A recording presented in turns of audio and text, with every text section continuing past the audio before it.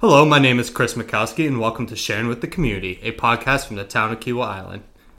Hi, Jim. Thank you for joining us today. Hey, Chris. Thanks for having me. Yeah, absolutely. And I know you've been here with the town for 22 years, and there's a lot of things that can be, changed in 22 years. So in your past 22 years, what do you think has changed most in the wildlife perspective? Sure, that's a great question. So, obviously Kiawah has seen a lot of changes in the last, 20 plus years. A lot of my focus, my research has been on bobcats since I started way back in the late 90s. And so recently we've seen a lot of changes with bobcats here on the island. I'm sure most folks are aware that, numbers started declining around 2017. And it took us some time to figure out what was going on, but that's probably been, the biggest change is bobcats declining. And of course that caused our deer numbers to increase too, which kind of led to an ecosystem a little bit out of balance. Okay, so you talk about that decline between 2017 and 2020. What led to that, decline? Yeah, great question. So for a while we didn't know. We were just, we were finding more dead bobcats. We were having a harder time catching bobcats during our GPS research. And we happened to get one tested in late 2019. And what they determined at the lab was that the animal died of basically an overdose of anticoagulant rodenticides, specifically second generation anticoagulants. And basically if these build up to a certain level, it causes any animal, and the bobcat in this case, effectively bled to death because it couldn't clot its blood. So is that what that phrase SGA, is that what that is? Exactly. Yep. So, when you hear us talk about SGAs, don't use SGAs. SGAs are second generation anticoagulant rodenticides.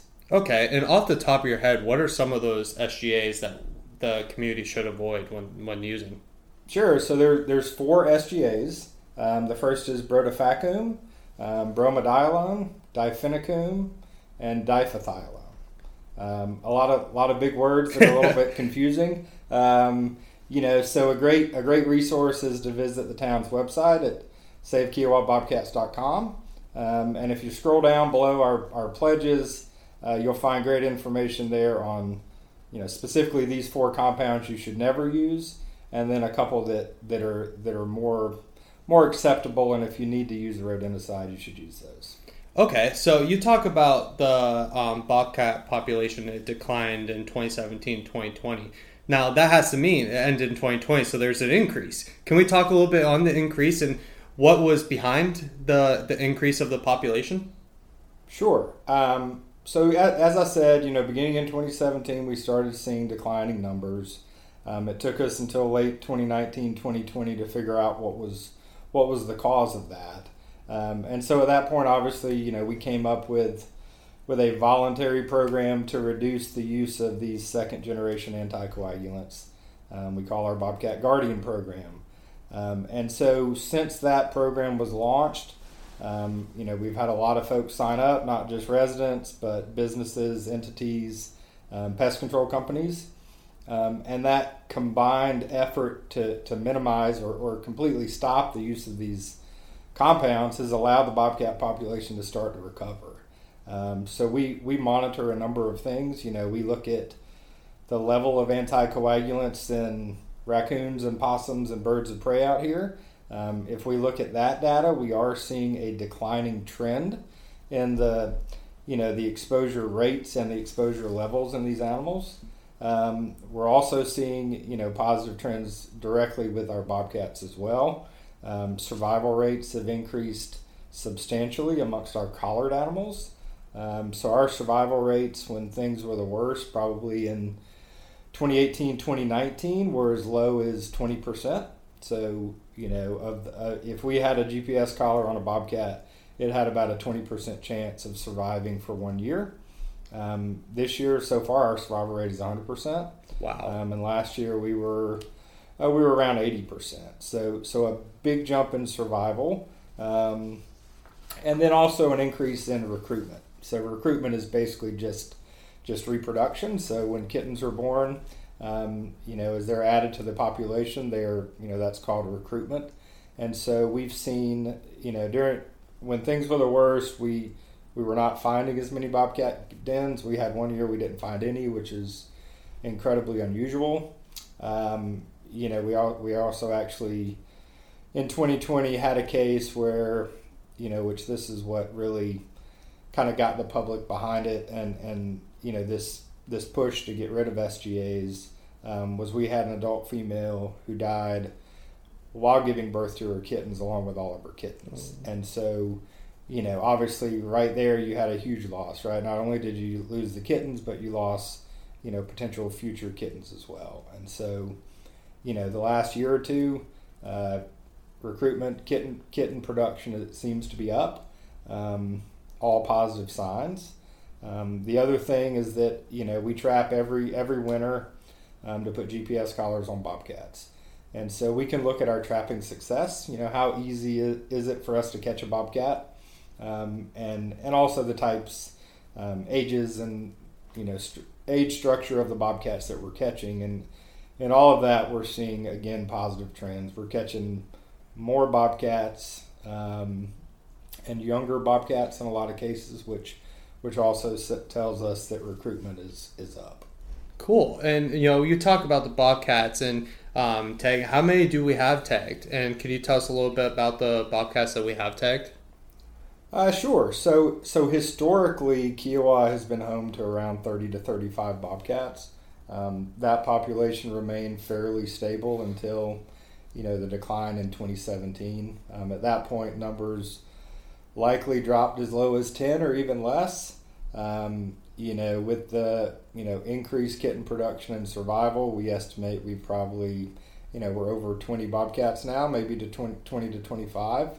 And we're hoping that will obviously continue to increase and get back to, levels prior. I talked a little bit about the GPS research, but that program began in 2007.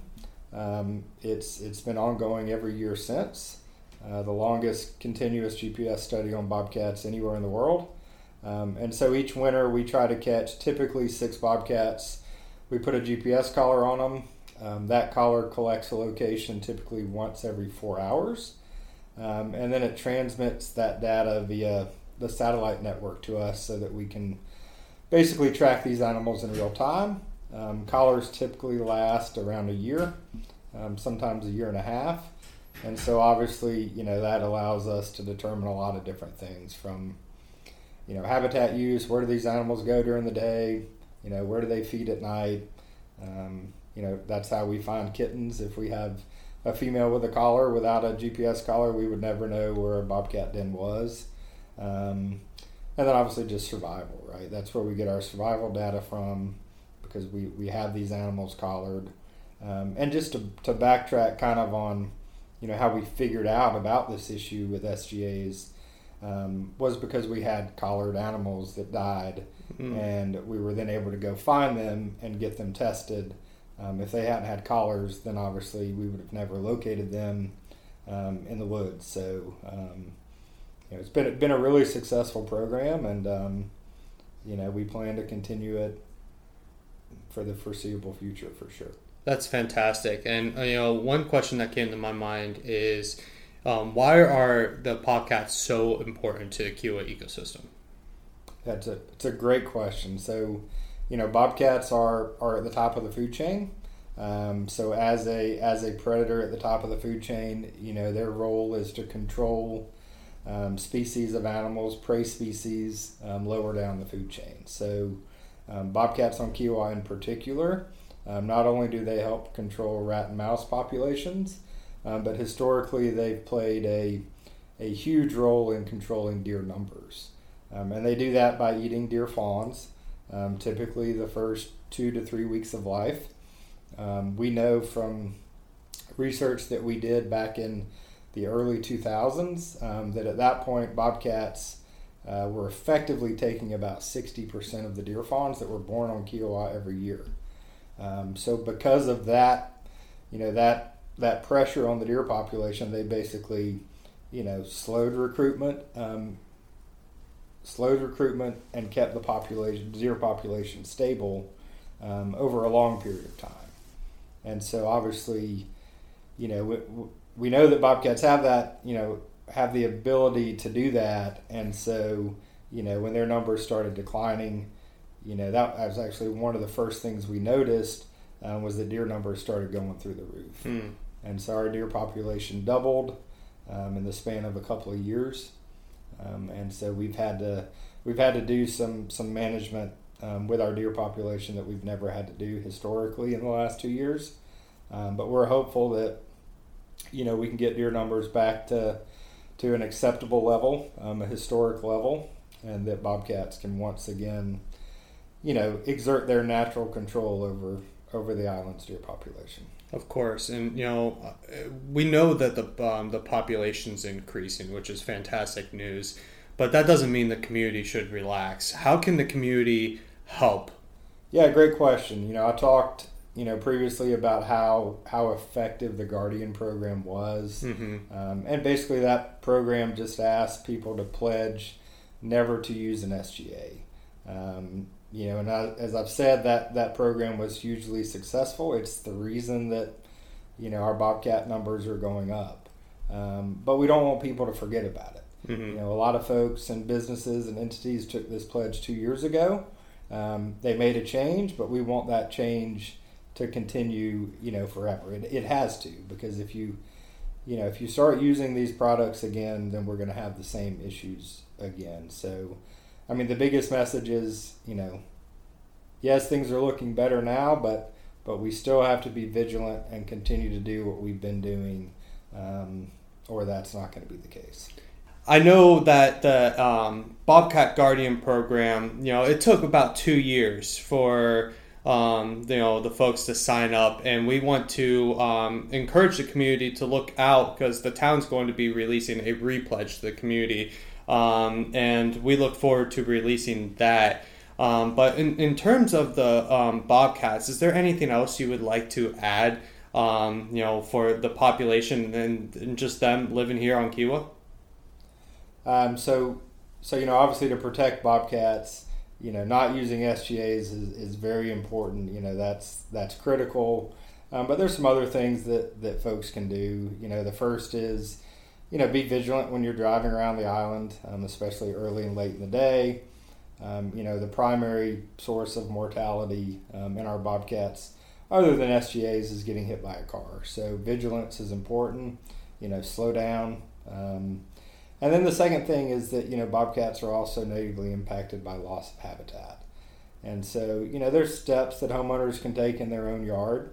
Planting a few more native plants, increasing the size of the buffer between your house and the next house, increasing the size of the buffer, of a vegetated buffer between the marsh or, dunes. All of that is great bobcat habitat. It's habitat for their prey, but it's also places where they can hide out during the day. So, that's another reason, the town has a Grow Native program, which, we've been pushing for a few years now. And that, the philosophy behind that is the more native plants and the more dense understory we have on the island, not only does it look nice, but it's great habitat for lots of animals, and particularly bobcats.